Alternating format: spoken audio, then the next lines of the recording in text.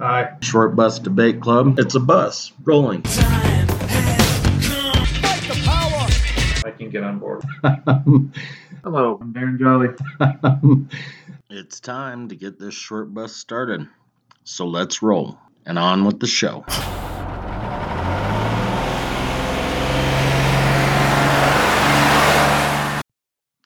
Hello, people, and welcome to Short Bus Debate Club. This is Brian Courtney, and we are going to continue our discussion on gangs, but this time we're bringing it into, I don't know, entertainment, movies, books, whatever. And I think this will give us an opportunity to kind of talk more about some of the stuff that we missed on the last one, or maybe we can do that in the next half. But some of the movies will kind of touch on some of the stuff that I wanted to talk about anyway. Because, you know, a lot of those guys like, I don't know, Bonnie and Clyde or Al Capone or any of the people, Dillinger, any of the people that were real live characters that ran not necessarily a gang in the way that people think of gangs, you know, where somebody's standing on the corner and selling drugs, but they ran gangs in the way like they were robbing banks or they were robbing trains or whatever and that kind of stuff. So anyway, I'm Brian Courtney. Darren Jolly's across the table. Thank you. Asshole. Dude, that was only like fucking 37 seconds, dude. You call me an asshole and then you walk away? What a fucking douchebag. I thought you had something important to say. No, just the introductions generally. Introductions generally, you know, they go both ways, like right at the beginning, you know. If you say that's your name and then, I mean, you know, I know that like everybody knows who I am anyway that's going to listen to these. Yeah, I have they that sort do. of like omnipotent quality about me, but at the same time. Like all of the fan mail talks about you, dude. Which fan mail was that? All of it that we get. 3? No, we don't have any fucking fan mail, Yeah, dude. come on, fuckers. Yeah, so I apologize for taking 37 seconds longer, but yeah, so gangs, movies, whether that be documentary or loosely based on truth. Like right before we started recording, we were talking about American Gangster. So American Gangster is a great fucking movie. I really dig it. Russell Crowe's in it as a cop who he works for the New Jersey police, but then they kind of farm him out to like the DEA or the FBI. He's kind of this I don't know quite how to explain it. It's odd when they create these rover positions, you know. Like Eddie Murphy coming into Beverly Hills, you know, doing his Beverly Hills cop stuff. The rover position doesn't, as far as I'm like on a federal, if you exist on a federal position, because like you said, he's a New Jersey cop, you don't generally have the ability to, you know, go across these. We're going to lend you out. You can go across state lines and do this and do Well, that. no, and he didn't. I mean, for the most part, he was just working Jersey. He did lose some cash, like they were supposed to be following some cash to see where it went in order to buy the drugs. And whoever had the cash lost them, and then they picked them up again over in New York, and that's when a couple of the New York cops started fucking with Russell Crowe, saying, you know, you're out of your jurisdiction. If you come over here to watch a fucking play, I want you to tell me first. So, like, I mean, of course, and I'm being a pain in the ass, but and I've only watched the movie once. It's been, I mean, I watched it literally right after it got nominated for a bunch of shit. Did he win for it or no? I can't remember. I don't know. I know that it got nominated for a bunch of shit, but right after they did the Oscars for whatever year it was that it came out, I watched it, and that's been 15, 20 years. That's like, but so if it's loosely based, was Russell Crowe's character a real cop or? Yeah, and he ended up being a DA later on. He formed a friendship with Frank Lucas, and actually he was the one that got him when Frank Lucas got out of jail, at least according to the movie. Russell Crowe's character was the one that picked him up from jail. Huh. The reason I said loosely based is because you never know. Again, we're talking about, an underground type of society, so they're not going to tell everything. But then I also said that because of what I just found out before we, hit the record button. And that was that Frank Lucas had always claimed to be one of Bumpy Johnson's drivers. And Bumpy Johnson, they Godfather of Harlem on Epix or Amazon now. Hoodlum, those are both about Bumpy. But Frank Lucas claimed to be the driver for Bumpy. But then what I just read, it said that by the time Bumpy got out of jail, he only lived 5 more years, and Frank Lucas had claimed to be a driver for 15. So that's why I said loosely based. Okay. But Bumpy Johnson was a real guy. And so was the other guy. And Frank Lucas was a real guy. But Bumpy Johnson, he was running numbers up in Harlem before they started dealing drugs. Hoodlum was Lawrence Fishburne? Is that's the one? That one now? Yeah. Okay. And he was the first black guy, at least in New York, to deal with the Italians and, chum up. So, I mean, gangsters have been around for a while. Not just the ones that they know of or the ones that everybody talks about, wearing a flannel shirt and fucking baggy jeans and carrying a gun and pointing it fucking sideways. These were real gangsters. Yeah, I mean, like they did the movie with John Gotti. Of course, the Godfather stuff is all like Mario Puzo didn't. That was all bullshit. I mean, but the ideas were not bullshit. Right, it was fictional, but it was based on stuff that he may have known through interviews or maybe living in New York or fucking Italy or whatever. But if it had real ties to reality, like loosely would be the operative word in that. Yes. That space. Well, and I think most of the movies we talk about, whether they're fiction or not, are going to be loosely based in reality. Unless they're documentaries or sci-fi or some shit like that. That are intentionally.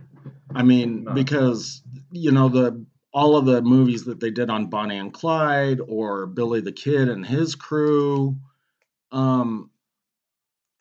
they take a writer's exception here and there in order to probably make things more exciting, because you don't want to say, well, they fucking sat around in this fucking empty building for 3 days waiting for things to blow over or, whatever. So, but like you're saying, all this stuff, and it goes to everything, like Men's Societies of historical fiction, Boys in the Hood is historical fiction.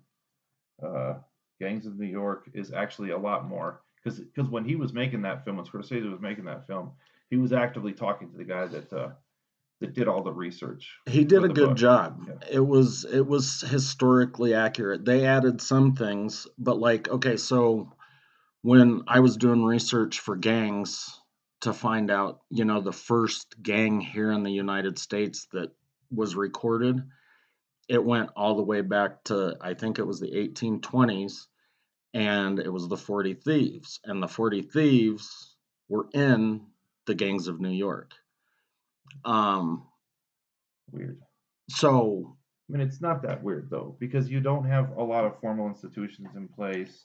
Law and order was tenuous at best during those time periods. I mean, I imagine inside of urban communities there would be more possibility of those things, but like the gangs of New York clearly demonstrates. I mean, and that was going on during the Civil War, right? It was like in the 1860s. It was just right before the Civil War, because then they started drafting people. All of the fucking Irish immigrants were coming over because of the potato famine. And then the Civil War started, and that's when everything fucking blew up, and they had those riots. Yeah, quite literally. And that was true too. Yeah, lobbing fucking cannonballs into the fucking middle of urban centers. Yeah. I mean, totally fucking crazy. But that kind of goes back to what you talked about in the gang episode where, you know, a lot of these things happen because these people are in impossible situations. They're destitute, they're fucking poor, they're fucking hungry. I mean, and again, so loosely based on history, but the gangs of New York had to have some idea of what the fuck was going on in that 5 Points area. He was a real person too, wasn't he? The dude with the fucking eye, I believe the butcher was real. What's his name, dude? Keep going on. Like yeah, but they had all of those people jammed into that fucking church, living in like these stacked shitty fucking living areas. And they showed when we did the prostitution episode, we were talking about prostitution that ran crib rooms. There were lots of those that they showed. I mean, it would have been a fucking miserable living situation. Bill the Butcher Cutting. Yeah. But yeah, because I mean, ultimately we're naturally social beings, and you figure out that it's a lot harder to survive alone, so you band together. And in those moments, if you know that the existing system or state system is not going to provide you the tools that you need on the daily, whether it's protection or whatever, like gangs did a lot of. I mean, not unlike the Black Panthers, gangs did a lot of things for communities in those spaces. Like I know that when I was looking at some of the stuff with regards to why it was that El Chapo was so successful down there was because they built hospitals and shit like that. They built fucking schools. He put a lot back in. It was like that Robin Hood type of thing. Yeah. So interesting to think about it like that. Because Robin Hood, they were a gang too. Then by that definition, technically. Yeah. And his merry men. Little John. I think that is a fair analogy. I mean, there were definitely more than 3 of them. And they did rob a lot of fucking people. So you asked me a question while I was watching Menace to Society earlier, whether or not I thought, because there's not, so one of the things that we sort of like we're talking about when you're talking about the definition, right, is, and the way that we imagine gangs, you imagine them like people that formally band together on, is it a loose connection? Is it something that gets where we jump you into the gang, or like in the mafia where allegedly you get one of the cards that they burn and they stick your finger with the needle and all that. Or there's like a social club or a hangout, some central location like most biker gangs have and shit like that. Yeah. Or the Skull and Bones at Yale. Right. Yeah. But I don't want to get too far ahead of myself. Different kind of gang. Yeah. But still, according to the Merriam Webster or who'd you say you used? American Heritage. Yeah, dictionary. Then that they qualified. George, our former, both of them, I think, actually went to gang Yale. members for sure. And they have fucking special handshakes and fucking signs and shit. Well, and if you fuck with them, even if you're one of their friends, one of them will take you out and shoot you. Yeah, hunting, and they'll shoot you. Don't be afraid. But Menace to Society, that was a good question to ask, because in the film, these guys have each other's back. That's clear. There are a few of them, and they have each other's back so much that the main character, Kane, Jada Cocaine. Jada Pinkett Smith, who plays, she's got a little boy, and Kane goes over and helps her. But he uses her money all the time too. I mean, it's very typical of what, like, when you're watching The Sopranos. I remember one time Carmela's like, he's like, why do you need to be invested in stocks and spending all this money? And she says, well, I gotta make sure that I'm going to be okay if anything should happen to you. And he says, you will be taken care of one way or another. And that doesn't mean you're going to be wealthy as shit. But Pussy Boppin' Sarah's wife, Angie, was that her name? Like, after they popped the cap was in his giving ass, away free samples at the grocery store, so she could make extra money. But they were still giving her money. She still owned the shop, which meant that she still had to do some things for them every now and again when it had to do with the shop. But she did not want for. I mean, Tony gave her a lot of shit though, because Carmela was trying to beg for. She was trying to beg Carmela for money. She used Carmela as a way to intervene on her behalf. And he went over there and fucking smashed her car windows in and said, "Oh, your dog looks okay to me. I don't give you enough fucking money." Well, when she tries to manipulate like that, then she probably needed to get her fucking taillights broken out then. She deserved it. A little bit. But so like they go and they do that. You got the one kid with the braids, and he's selling crack. But again, it's like the strength of loose ties. Like they're working together on some level, and they're not working against each other. Every now and again, they have a dispute. And those two, at least not that they showed in the. I mean, their only dispute was quit showing the fucking videotape. Yeah, and that, like, honestly, like, I'd have kicked his ass taking the videotape from him that night and right. burn the. Because I mean, he's fucking showing it all around the neighborhood. It's gonna come back to bite you. And everybody's making fun of fucking Kane because he's just sitting there fucking slamming a 40 and doesn't even know what's going on. The dude standing behind him, fucking hilarious, dude. What year did the fuck? So it came out in '93, and those two brothers wrote the fucking movie. Yeah, the Hughes brothers. How? I mean, so if it came out in '93, how old were they? 72. Okay, so about 21 years old, right? And I think that they might have been. I'm not sure if they were twins or not. Yeah, they were twins. Okay. Yeah. They also did Dead Presidents. I didn't know that, and they did some other fucking movie that was just very recent that I was pretty good. I thought one of them had died. Maybe I'm thinking of somebody else. This one, Alan or Albert. They started making movies at 12 though, so. But here I got Albert here, and he's still alive. What was the other movie I was trying to think of? The Book of Eli. Oh, that's okay. That's kind of obviously not a gang, well, but I guess there are people that band together. And Gary Oldman. Yeah. I mean, that is what I would consider a gang. I mean, because he sends them out on fucking jobs, has them shooting people to find a Bible. Yeah, they're being very aggressive about how it is that they're trying to succeed at their skills. So I guess gangs are pretty much a part of everything that they did. But part of the reason why I wanted to go to the Menace to Society thing is it helps me to kind of like think about when I was imagining the questions last night about the difference between street gangs, prison gangs, cartels, and other like hyper organized crime units.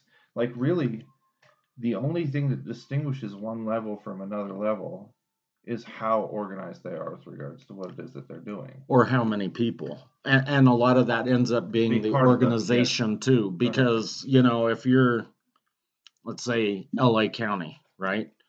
And, your numbers swell from 50 to 400. Now you start to bleed into Orange County. Yeah. And then, all of a sudden you're bleeding up north and you're in fucking Fresno and you're down south in San Diego. You're trans-jurisdictional, ultimately. Right. So more than one law enforcement agency has to handle you. But then, if any of your guys are sent to prison, if it's federal prison and they send you to another fucking state, then that ends up growing the other way. I mean, and I don't know, this is not necessarily true. I mean, if you go to Leavenworth in Kansas, you're not necessarily going to be able to recruit a bunch of guys and then Kansas blows up, but that's kind of the way it works. So I guess it depends on your salesmanship and what you're offering. And the institution that you're incarcerated in relative to, I mean, not so at this level and then on those other levels, because you can get away with certain things and you're not going to get away with certain things in Leavenworth in the same way that because you're going to be on lockdown a lot of the time. But whatever. I don't pretend to understand the hyper technicalities of those spaces. But. No, but so another movie that I think is important that came around the same time is South Central. It's been a long time since I've seen that. Now that one is sort of the reverse of Menace to Society. The protagonist goes to jail, right? Yeah, so there's two really good friends, and they start this gang. They call them the Hoover Deuce. I think that one's loosely based on the Crips. I'm not positive. So they start the Hoover Deuce, and, they're going in and out of county jail or whatever, but nobody's spending, hard time. Well, crack comes on the scene. This dude, Bobby, They call him Badass Bobby Johnson. Not Robert Johnson for you blues fans, but he ends up shooting a guy that was fucking with this girl, and he goes to jail mainly because his fucking friends are idiots. But he ends up going to prison for that murder.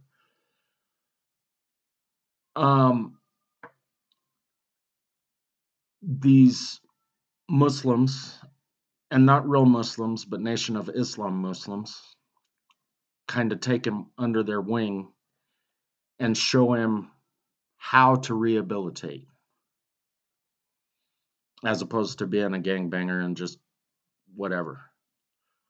He comes out later and he wants to find his kid, and his kid's like older now. I mean, when he went in, he was a baby, and now he's, I can't remember, 10, 12, something like that. Maybe 8, 9, I don't know. Yeah, it's been a month, like I said. I'm just going with you on the ride right now, brother. So he's trying to get his kid back, but his kid was fucking up, and he's got this kind of anger because the guy that told him to murder the other guy ended up making a shitload of money off of crack. Plus, he had his son out stealing car radios and doing shit like that. So he had his buddy's son? Yeah. Okay. So he's using all these little kids, including Bobby Johnson's kid, to do shit. Because they're not subject to the same legal sanctions. Blah, blah, blah, blah, blah. Right. Enter Don Cheadle from Bullworth. Or But he had a good description of why he used kids in those moments. So. And they did the same thing in The Wire. They're using those kids because if they get popped, they're not going to go away for a long time, whatever. But he came out, and finally he ended up tracking down his kid, and the kid had gotten shot in the back with a shotgun because he was stealing a car stereo.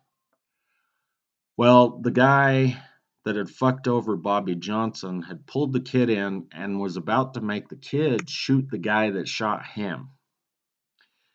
And they ended up, Bobby Johnson found his kid and found, where they were. And he said, look, you can't do this. He said, if you steal someone's shit, and that isn't what he said, but you get kind of the point. If you steal someone's shit, you can make reparations. You can give him his shit back. But if you take his life, you can't do that. There's no going back. Yeah. Mm-hmm.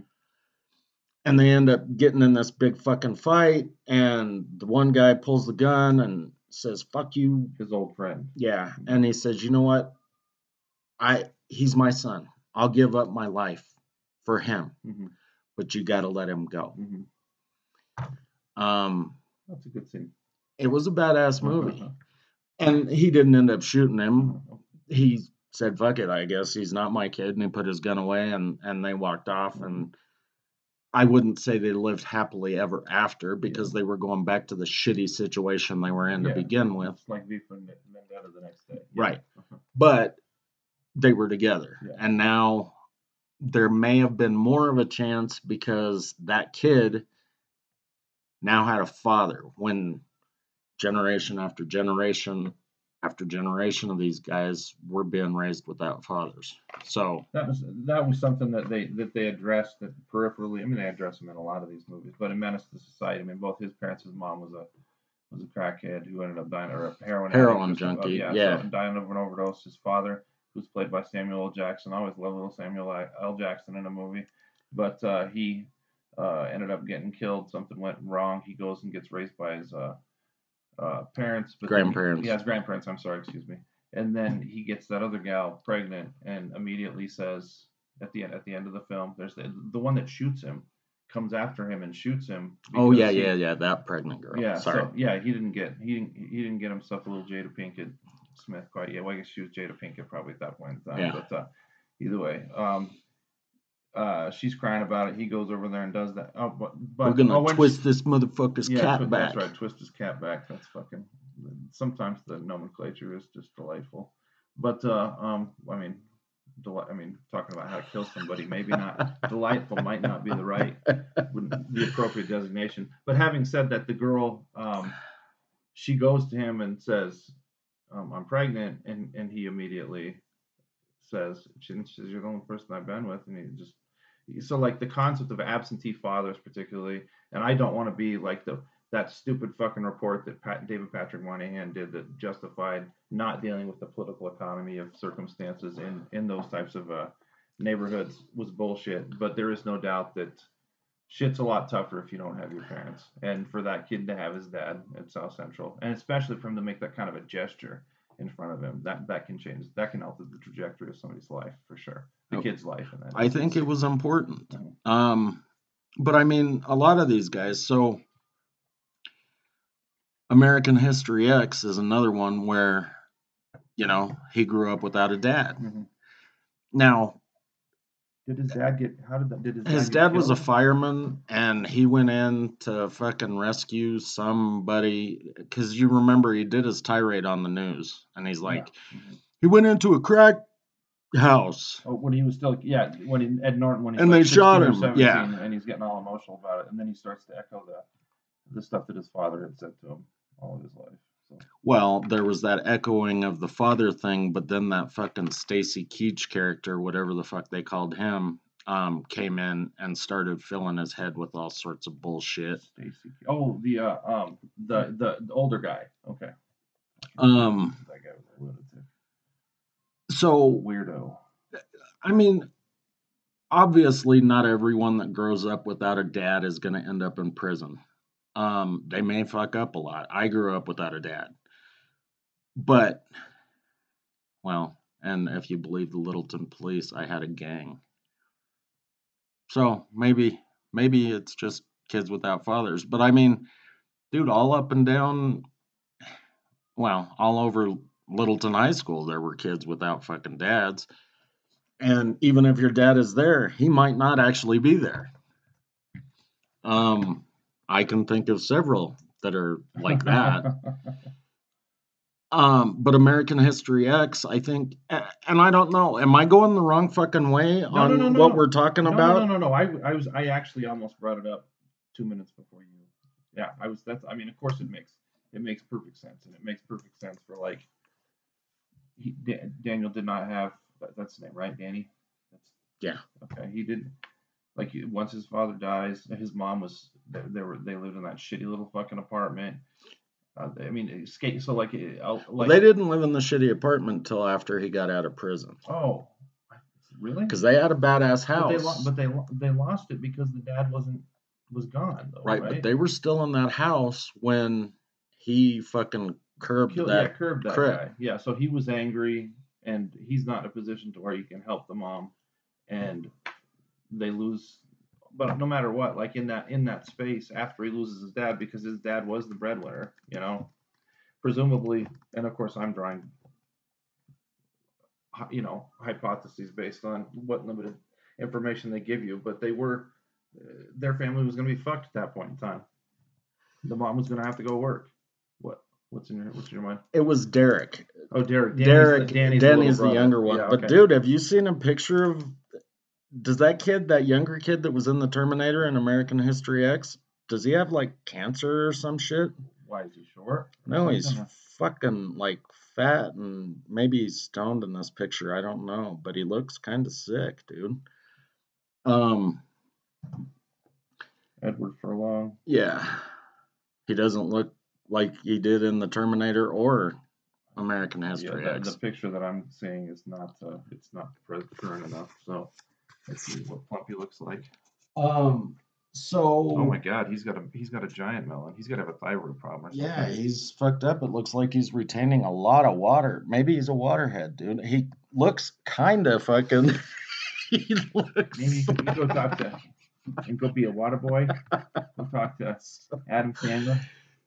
But that was another one that had this weird result. Like, it's all fucked up, and you think he's going to be a skinhead. And, like, when they raided that fucking grocery store, it just made me sick. Watching them fucking, like, pour that milk all over that Mexican girl and throwing that dude into the beans and whatever. It was just fucked up. And for no reason at all. They weren't even robbing them. They were just terrorizing them. They were trying to scare them into. They want him gone. I mean, that's what their long-term intentions are. And so you think, okay, this movie is going to be fucking horrible from the get, right off the bat, and it's going to be nasty and whatever. And he goes to prison and ends up telling all of the other fucking white supremacist people to go fuck themselves. And the dude that works with them in the laundry is black. Oh, so he must be sick, dude. Yeah, something's not right there. You know, he says you can't do that. You can't tell your people to fuck off. You need to be with your own people in here. And that guy was fucking awesome. The guy that played his in the cleaning the fucking clothes place. Yeah, his name was Guy Torrey. That's his real name, and he played a guy named Lamont. Wonderful. But he was the one that probably, he never admitted it, but he was probably the guy that saved Derek's life. Mm-hmm. Dude, absolutely, because he would never found his way, and he had so much of a chip. Well, no. I mean, really, fucking saved his life. That's why, he had so much of a chip on his shoulder. He was going to put himself in a spot and get killed while he was in there. Something bad would happen. No. Like, I mean, nobody came after him after a certain point. They quit fucking with him. They raped him in the shower. And then all of a sudden, he said, I thought it was coming. Every day, I know. He said, but that's why I'm saying, like, when he got him to readjust the way that he was conducting himself inside of there, because he did just start just being, like you said, going and sitting by himself, staying the fuck away from everybody, reading, Yeah, but I don't know if that helps, dude. I mean, if they want to kill you. What I'm saying, and Derek implied the same thing. He said, "Why didn't they come after me?" He said, "I know you had something to do with it," and he said, "No, I don't know what you mean. I don't know what you're talking about," because they'd see him reading the book, and then it'd just show these black guys walking by, or the skinheads, or the white guys, all of them, yes. And he said, "I know you had something to do with it," but that's fine. The thing to make him readjust the way he thought is absolutely true. But another great fucking movie. The only sad thing is that this guy that's fucking missing his teeth and is all fat now, ended up dying at the end in a fucking pisser because some little gangbanger shot him because he blew smoke in his face and talked shit to him. Yeah, I mean, obviously that was one of the points they're trying to make is the cycle, that you can never get out of that cycle. If you keep, if you want to if you want to get the last word in, if you want to commit the last act of violence and you keep doing it, then it just is always going to be somebody's going to go after him, and then somebody's going to go after him, and then somebody's going to go after him, and then there is a weird cycle. And I understand what you're talking about because that's kind of like the Hatfields and the McCoys, right? They killed one of ours, we're going to kill one of them. Back and forth until these hillbillies call a truce. But the black kid that shot him because he felt disrespected. And I don't think people know what the fucking word respect means. Respect isn't something, I mean, because there's a difference between fear and respect. And I think that a lot of these people want to be feared, not respected. Do you know what I mean? I think that you're taking it too deep, though, like in that moment. I mean, he's a 16-year-old kid. I mean, the kid that shoots him. Right. I just think that they're like, it's not so you're capping a principle on something where no he talked to that other gangbanger about it on the basketball court. He said, yeah, that's him. He disrespected me. Okay, that's fine. I'm wrong. I'm not saying you're wrong, motherfucker. I just said I think that you're taking it to a point where like you're trying to make something concrete where it's an emotional position where like so if he's getting disrespected, then he just I don't want to. This is not a good use of our time. I think ultimately arguing over whether or not the question is disrespect or. But it happens in a lot of these gangs. Mm-hmm. John Gotti, which you can watch several movies about him, or you can watch several movies about Sammy the Bull Gravano, who was the one that fucking ratted Gotti out. all of them always talked about respect. And again, I think that based on the movies that I've seen, because I never met fucking John Gotti in real life, I don't know. For all I know, he's a great fucking guy, and he understood what respect was. But I think that they ruled by fear for the most part. That's all I was saying. I'll back off. Talk about a fucking movie or a book or something. I'd rather just spend 2.5 minutes, making sure that you don't get the last fucking word on something that I just basically conceded was a waste of fucking time, right? So, all right, good talk. Yeah. So the weird thing about a lot of the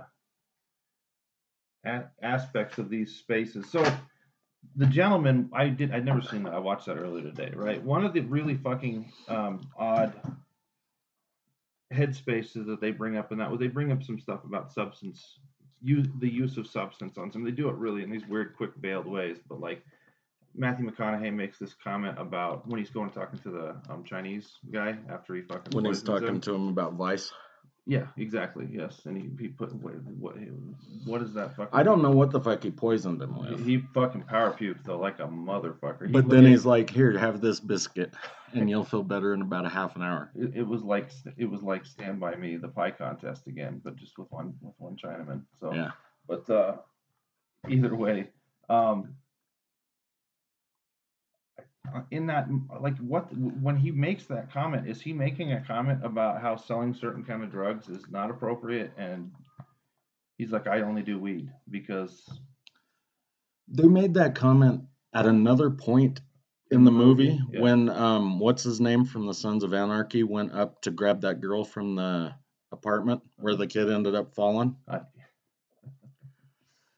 He made that comment there too, because he's like, I don't understand what you kids are doing. Personally, I like to just, roll. That's right. Roll up a cigarette. Half and half is usually what I do. Yeah, 50-50. Yeah, God, he's a funny character. Oh, dude, I love that fucking movie. Yeah, but so, Guy Ritchie has heroin kind of speckled through a few of his movies, or at least drug use for sure. Weed definitely. But maybe he was saying that is I like weed, heroin is no good, or coke is no good, or whatever. And in this particular instance, it was heroin. But when he was talking to the Chinese guy, because the Chinese guy I think sold more than just heroin. He said coke. I mean, he referred to both coke and heroin in that moment for sure. And then they go to or maybe it was crystal and heroin that they were referring to. Because he sends those people to the lab and they burn the lab. We don't see what they're making in the lab. Which lab? So while he's talking to them, there's a moment where one of Matthew McConaughey's people goes to that guy's lab, one of his labs where they do their drugs, because he thought that he had fucked with his lab. And they burned it down. You're gonna have to go back. Dude, did I miss an entire fucking section of the movie? No, it's fine. But you know him, Guy Ritchie. There's not sections. I mean, you have these moments where you just flip from this to that to this to that. It happens fairly, and he's going back and forth. And I think they only do 3 shots there, but it's very Guy Ritchie. It's very Snatch, and all that kind of shit. Dude, I think the guy is fucking brilliant. He's a very good filmmaker. And certainly has a lot to say about gangs and gang violence and drugs. Right, and again, we're using that gang definition as just a group of people with a similar goal. Not that they're throwing signs and whatever. But if you work, but Matthew McConaughey was definitely a gang. Yeah, Brick House was definitely a gang. That Asian group. Yeah, that was a gang. Those guys at the fucking taxi stand in Lock, Stock, and Two Smoking Barrels, they were definitely a gang. But what about the MMA kids? They were, well, I mean, do you consider them a gang because their goal is to learn to fight? Well, that's where you're getting into some really weird technicalities, but there's no doubt, like, if I'm Matthew McConaughey, I'm going to go fucking give Colin Farrell, a 6-figure hello, and make sure that he knows that you guys need to work for me just here and there from here until the end of time, and then you'll never have to worry about money again. Because those kids were fucking awesome, dude. Dude, and they fucking saved his ass at the end of the movie. But you remember that was when Colin Farrell held up his fingers when he was leaving because he saved Sons of Anarchy guy, and I never can remember his fucking name. He's in a bunch of shit, but which one? The one that was his top lieutenant, or yeah, that's Charlie, the guy. Charlie Hunnam. He was in Pacific Rim too. Yeah. So I loved that fucking movie. I thought it was great. They fucked with you really bad. I mean, of course, like I totally thought. Spoiler alert! If you haven't watched it, go the fuck away for a minute because I'm gonna fucking ruin everything right here. I thought Matthew McConaughey was fucking dead. You know, I mean, and I was like, I really don't want that to happen. I kind of wanted to see that character develop a little bit, dude. But the little fucking Weasley dude, you know, that was trying to rip him off, that fucking set up the whole thing with the raid on his weed farm and all of that. When he's like, and he goes, well, it's just business. And he said, fine, it is just business. But they fucked with my wife. So now I'm getting my pound of flesh. And he's fucking... that scene right, because I'd seen that scene before, and I didn't know that was from The Gentleman. I was like, I need to find out where the fuck that movie, because I'd seen the pound of flesh comment. That may be one of my new top 5 scenes in the history. Dude, it's just so badass. And he said, oh, well, excuse me, are you saying you do not know the Chinaman hung right here? No, I don't know him. Oh, well, here, take a look at this video. Yeah. So you calculated it up to 270 million. So that's what you owe me now. But, oh man, and you're gonna go back in there and you're gonna get it for me. Or if you don't, he is. And if you don't, then you're gonna stay in here. And if I was him at not that point, not 1 gram shy, dude. Yeah. Not 1 gram shy. If I was him at that point, I might just go in there and just let myself freeze to death because I don't know that I could cut a pound of flesh off of my body. No, probably, I don't know. I think what may have happened, because I think a pound of flesh, I mean, you're dead, dude, regardless. Nothing more. Right? Nothing less. Because, I mean, even me, and I'm a kind of a fat bastard, I think if you fucking trimmed... Get in my bed. Right. I mean, I'm going to die. Yeah. I just... So then, at that point, I'm just going to fucking fight them to where they have to kill me. You know where that's from, though, right? The line? Not 1 gram shy? No, the pound of flesh concept. It was somewhere in Shakespeare, right? Yeah, it's Merchant of Venice, but, like, it is, like... in that cutthroat fucking evil, like what business people go, you know. I mean, it's like the beauty, dude. Really, honestly, like I've seen the scene once now, and it shot like right into my top 5 scenes. Like, immediately, that's not true. Like I said, I had seen it out of context before when I was seeing all these Matthew McConaughey clips for something like, you know, they did this one for True Detective and this one from Time to Kill. And then they did that one. I was like, where the fuck did that fucking come from? That is a fucking crazy scene. So I know you and I seriously have to do it at some point. But I really think at this point in my life, I like Guy Ritchie better than I like Tarantino. And I love fucking Tarantino. I need to go back and rewatch, what's it called? The Nazi one. The one where the guy got the Academy Inglourious Basterds. Yeah, I need to go watch it. And I need to watch it like 3 fucking times. Because QT, you know, he's not someone you generally... You need to go through things a few times. And Guy Ritchie is very similar in that respect. Like, there's things are moving around so quickly. Well, and they both have such fucking... And I don't know if it's their taste or not, but the fucking music and all of those fucking movies are just rad. The soundtracks are awesome. So since we're talking about gangster movies, gang movies, and I just mentioned Tarantino, Pulp Fiction, dude. I mean, seriously. And, well, Jackie Brown to some degree. Kill Bill's. Well, of course Kill Bill does, because you've got multiple gangs that are coming into contact. Like Jackie Brown, so they had affiliations, but you don't get to see very deep. Well, I don't know how many were attached. Okay, so with Samuel L. Jackson, he had the guy, was it Chris Tucker that he killed and put in the trunk? Was it Chris Tucker? Yeah, holy fuck. Okay, so that was like maybe the first time I seen Chris Tucker. That's 2. Other than and then if you add De Niro, that's 3. So by law enforcement definition, we've got a gang. I just never read I never figured you'd appeal to that authority. Law enforcement, according to Merriam, or not the American Heritage. So. And they never showed, but I mean, obviously, he's got to have contacts on the other side of the border. Oh yeah, and if you take Jackie Brown, that's 4. And she was just a mule for him, like for the most part. Right. You know the scene where Samuel, they got like the camera from in front of the car, and it's sort of coming down like this, and Samuel Jackson just sitting there like that, and he's. You mean when he's about to kill the guy in the trunk? I think he looks was it like, nighttime? And he looks like a fucking like a skeleton, like in that, just like I'm evil, like him fucking, I'm evil, I'm personified through like this body. And he puts those fucking gloves on. I love the fact that he puts that tape in and he's just cranking that music when he's driving around. The Delphonics, isn't that what most of the? Well, that's what Jackie was listening to, and then that's what the bail bondsman was listening to because of Jackie's recommendation. But was that what Samuel L. Jackson was listening to? I'm not sure, but that's right, because they had a connection. They had a little love connection because of the Delphonics. Yeah. Fucking weird. Quentin. And then Samuel L. Jackson made the comment about it when the bail bondsman was listening to it. He's like, the Delphonics?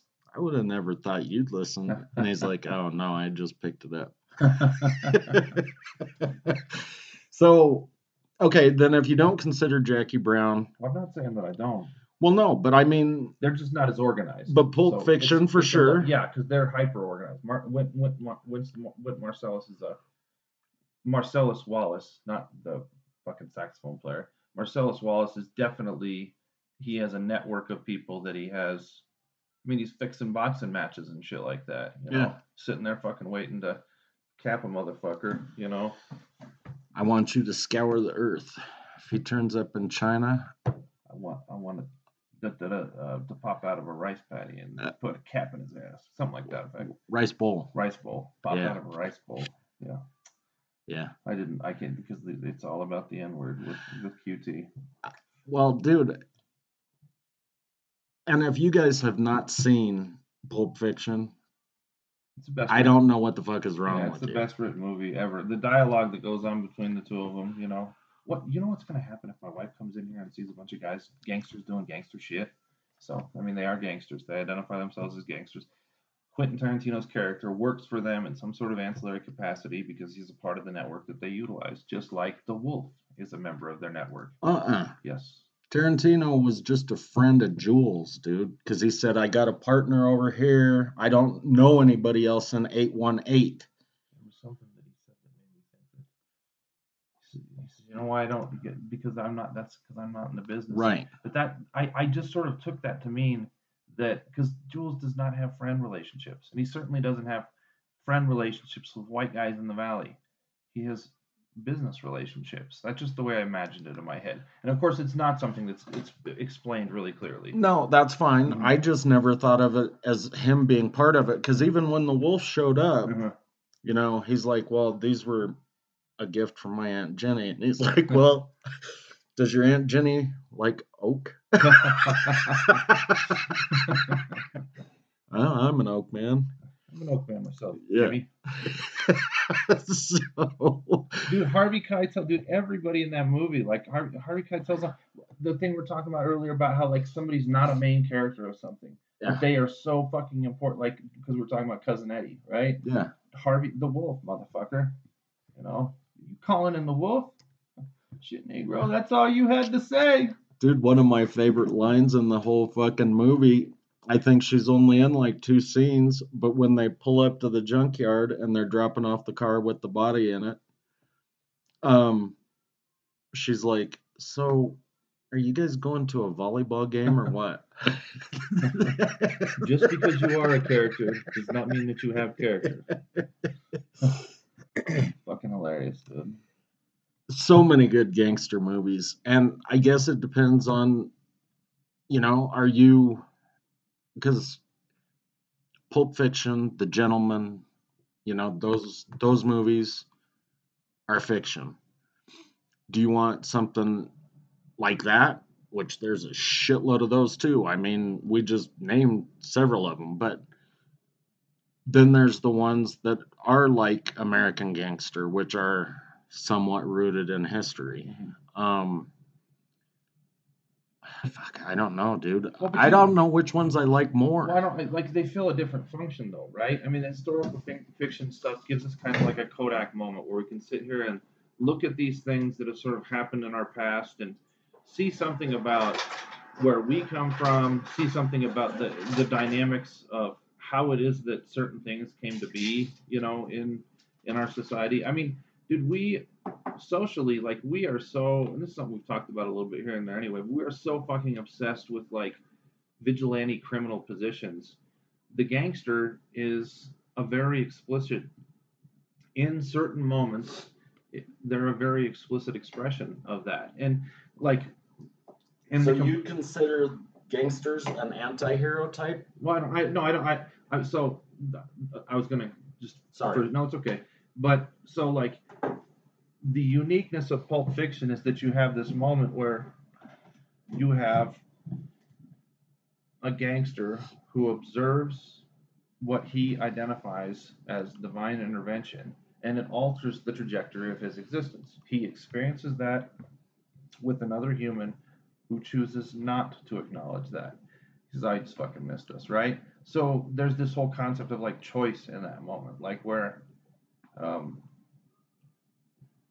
I seen something like I can't continue to live my life the way that I've been living my life, right? So there is that he alters his trajectory based on this moral disposition because he literally feels like the skies parted and God said, Jules, I am up above you and I'm showing you that I exist and you better not be a motherfucker anymore or else you might end up on a toilet and get fucking shot with a fucking automatic weapon that's got a silencer on it, so, and then of course for Vincent, it goes the other direction, right? Yeah. So, I mean, like, and of course Quentin Tarantino, like, he won't even engage anybody in the dialogue with regards to whether or not that's true, or because he that's his art thing, like, just like anybody that does what he does. Like, he wants to leave it up to people, but on some level, of course, anti-gangster is a part of what, or anti-hero is a part of that. But there's also, it's like a duality inside of us, right? That the thing that they do, the horrible thing, it's like Dexter, like we sort of fantasize, and Dexter is the opposite of a gang. He is a sole actor, an actor by himself. But the idea is still similar, where you're in a world where there's no justice that's functioning properly, and the only way that I can equalize that is to become a dark actor, an actor that makes some, Batman-like kind of choices and does some fucking, horrible things. And but gangsters as a whole, like, and that's where it gets complicated in the Pulp Fiction things. You're doing it as a group, right? And Marcellus Wallace is never going to stop being what he is, right? Vincent is this weird guy that doesn't think deeply enough about the weird shit that goes on in life. And Jules thought that he knew, but then something happened that made him reevaluate everything that he was doing. So in that space, Marcellus Wallace is going to continue to commit these acts. He's going to provide space for vice to enact itself. He's going to, the gambling, and I'm sure the drugs or whatever else comes into all that difference. But obviously, they don't elaborate on a lot of it. It's just all stuff that you sort of make a guess about. But then, again, Vincent was too weak-minded to negotiate the question in a complicated way, and Jules decided that he was going to be a bum, like Kane from Kung Fu, going around, getting in adventures and shit like that. I'm with the Kane from Kung Fu thing. Mm-hmm. I just don't know if I agree with you on the Vincent Vega thing. What do you mean? To say that he was too weak-minded. I mean, because, dude, so I don't even know if I'm fucking spiritual, right? So if that happened to me, I might say, well, how the fuck did this happen? But I'm not immediately going to say, well, this is fucking divine intervention. I guess, hallelujah. And then, go off and start getting into fucking adventures and shit. Man, I don't even have an opinion. Boom. I mean, that's such an important scene, dude. It's so important.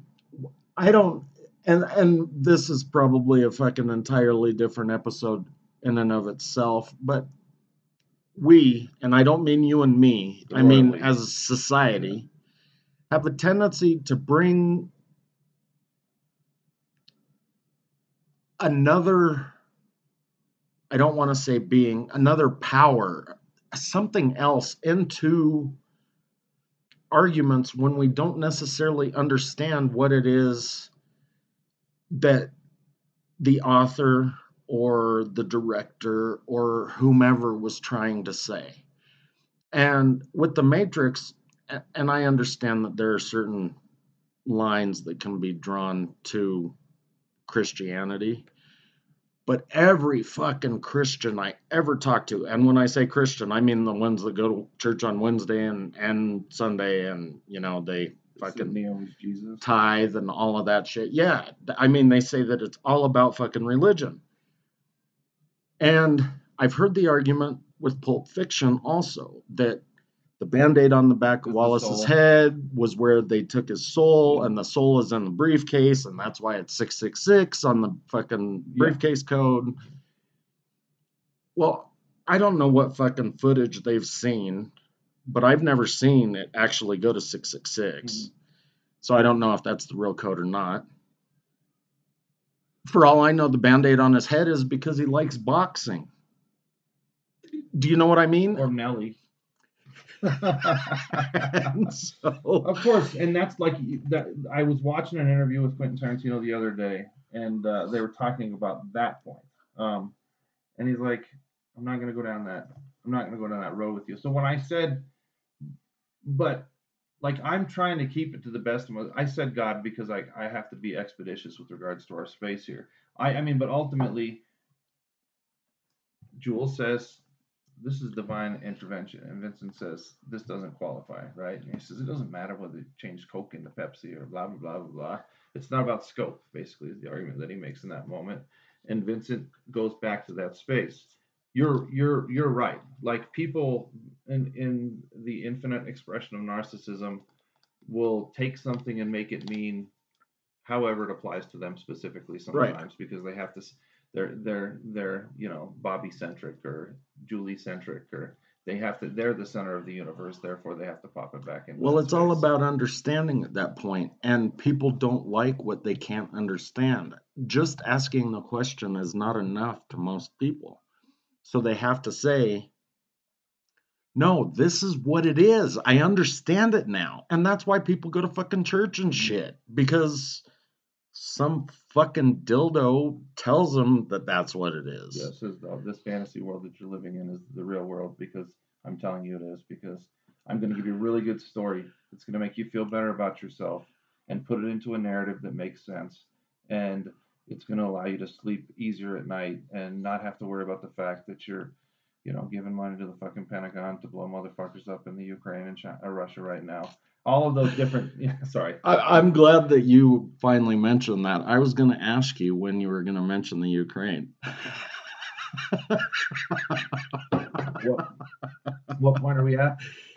We're coming up on an hour. Really? Yeah. What I wanted to ask you though is, okay, so I don't really consider you a religious person. You're probably more spiritual than I am, though. Like, you're the one that told me the pentagram could bring bad mojo. Yeah. We're not going to get into that conversation. No. But I did have a pentagram on my wall, just so that the audience knows what the fuck I'm talking about. Brian used to go into the basement and go, Power evil, Goody Woody, Satan, Satan, Satan.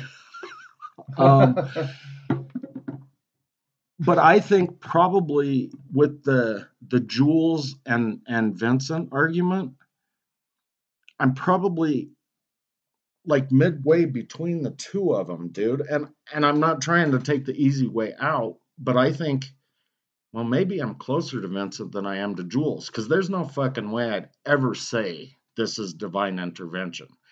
I think probably more than anything, I'd say, holy shit, I can't believe not one of those fucking bullets hit me. I am the luckiest motherfucker on the face of the earth, and I'd go buy a Powerball ticket. And then I'd still lose, but do you know what I mean? I understand what you're saying, but you're a fucking goofball. I know. I am about half retarded. In 2 years, you might take a picture of me, and I'll look like Edward Furlong. I almost just really did a dick thing, but I'm trying to contain my assholeness right now a little bit. It's hard for me sometimes, you know. Okay, so we talked about Tarantino and Ritchie, and I still think we need to have an episode down the road with that. Just to compare. The idea is to compare and contrast and to try to figure out whether or not we like one of them better than the other, or what does one do better than the other, and all that kind of stuff. Yeah. So I mentioned most of my favorite gangster movies. I mean, Menace to Society, I continually watch that shit. And South Central. You mentioned Dead Presidents. Now, they're bank robbers, right? I've never seen the movie. Those guys would be more of a crew than a gang. I mean, as far as I'm concerned, because again, but they did have a local place to hang out. Mm-hmm. You know, they hung out in a bar, and when dude got back from Vietnam, things were hard, so they decided to rob. I think it was the Federal Reserve. Well, that's, if you're gonna go big or go home, right? Yeah. It was a good fucking movie too, and it talks about, again, those destitute situations, dude. Now, here's the thing that I want to say is that it isn't like all of the movies, or 3/4 of the movies that I talked about that were my favorites were about black people. Mm-hmm. It's not only black people that are in these destitute situations. Well, I guess maybe 4/5. We talked about those in other contexts. Yeah, we did. But what I was going to say is that, like, we didn't talk about any of the ones that were kind of historical. So, and I say kind of because, again, it's loosely based. So, one of the older gangs besides the 40 Thieves was also the Cowboys, and they were mentioned in Tombstone. Yeah, for sure. So if you haven't seen Tombstone, I don't even think you have to like Westerns in order to like Tombstone. Well, it's interesting because, like, if you are about history, or if you're curious about how things sort of like come into being, like the Cowboys, and they have these fucking red sashes and all this shit, like it's a way of like imagining the first moments where they were coming together for definitely because together they could rob motherfuckers better and, you know, rob and pillage better. Well, and the Cowboys, because it was generally the Southwest, obviously Tombstone, Arizona is in the Southwest, but they wore the red sashes, but it wasn't just white guys, and they were called the Cowboys, not like everybody refers to the Cowboys now, but it wasn't just white guys. It was whites and probably Native Americans, but definitely Mexicans. Yeah. So it was a combination of the two. Caballeros. Right. Yeah, my Spanish sucks. I know that. Caballeros Rojos. So I guess you can find maybe gangster activity in about any movie that you fucking watch. But I had to mention Tombstone because we mentioned Gangs of New York, and that's where the 40 Thieves were. Not too long after that, well, I guess 40 years after that. So when did you say that the 40 Thieves originated? I think it was 1820. Yeah, that's crazy. But, you know, if you want to go back to real fucking history, like in the fucking 1700s, they had gangs in England with stupid fucking names like the Mems, and I can't even remember all of them. They listed like 4 of them, but these guys all wore colors to differentiate themselves too. But most of those gangs at the time, they weren't robbing people or doing anything. They were just vandalizing shit and breaking up bars and fighting and stuff like that. But I mean, gangs go back, and if you think of maybe tribal warfare, then it really goes back. That iteration, because I mean, so like then if it really is by that definition, anybody that doesn't function on behalf of the state, for their activity, which again we could argue that other point, because I even still think that if you look at like the way that like the East Indian Trading Company was functioning at that time period, because yes, they were backed. To be backed by the crown is different than being a functionary on behalf of the crown, even though the things that you're stealing, they're benefiting from, or expropriating, whatever. What was But this? certainly pirates in their own right were obviously gangs too, but they were a gang for the. What was the splinter group of the East India? Because they had somebody that just kind of focused on furs and shit. I know that they started off that way, but I thought that you really need to go watch Taboo. You need to go watch Taboo. That's like one of the whole point of it. It ties into the people that were functioning on behalf of the fur trade side of stuff. Like he had the main character, like the East Indian Trading Company, the Crown were trying to stop him. He had this huge land grant that was in British Columbia, and the whole intention was it gave you access and location to be able to do massive amounts of fur trading activities.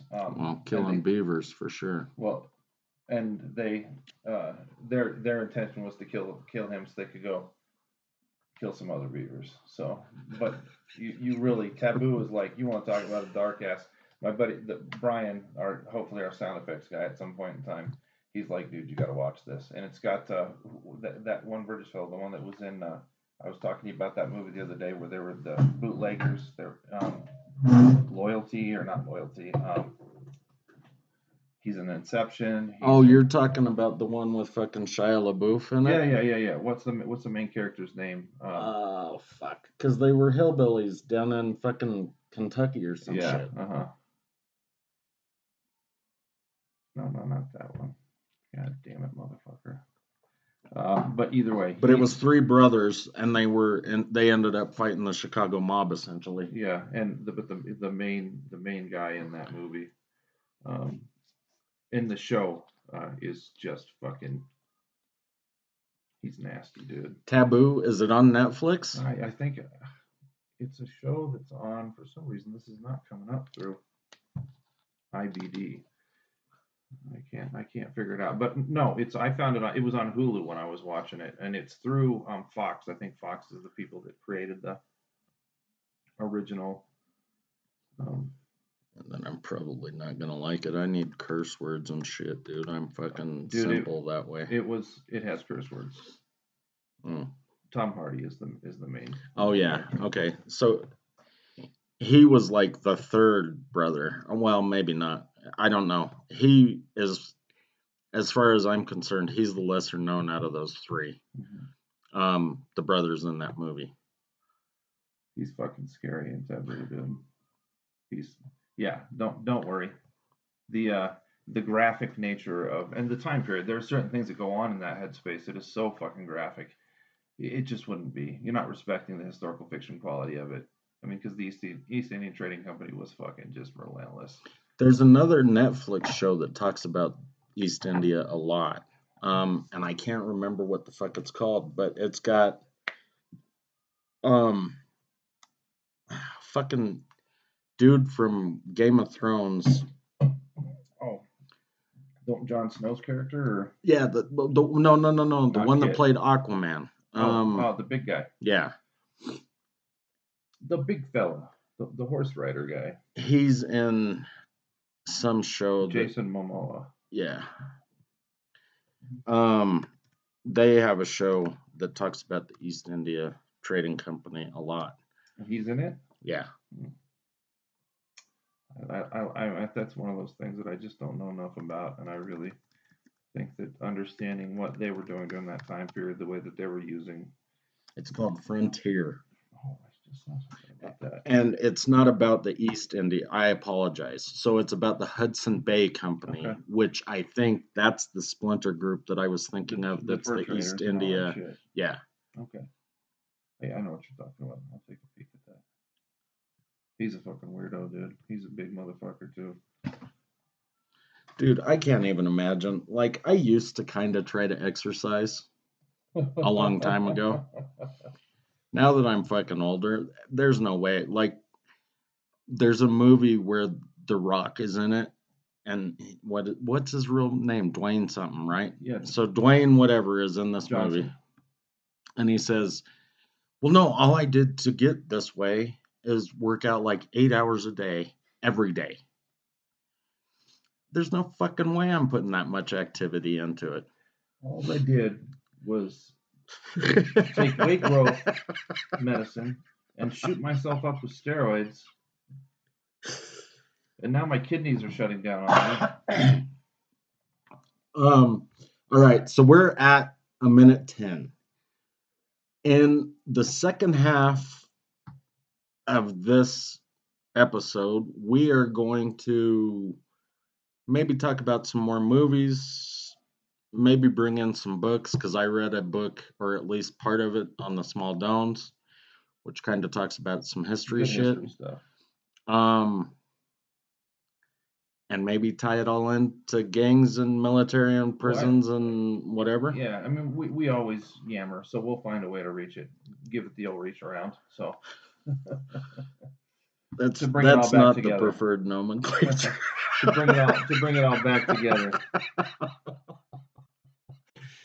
All right. I forgot to mention the number at the beginning and the email. 720-334-ROLL. Roll 7655 and shortbusdebateclub@yahoo.com. We'll see you in the second half.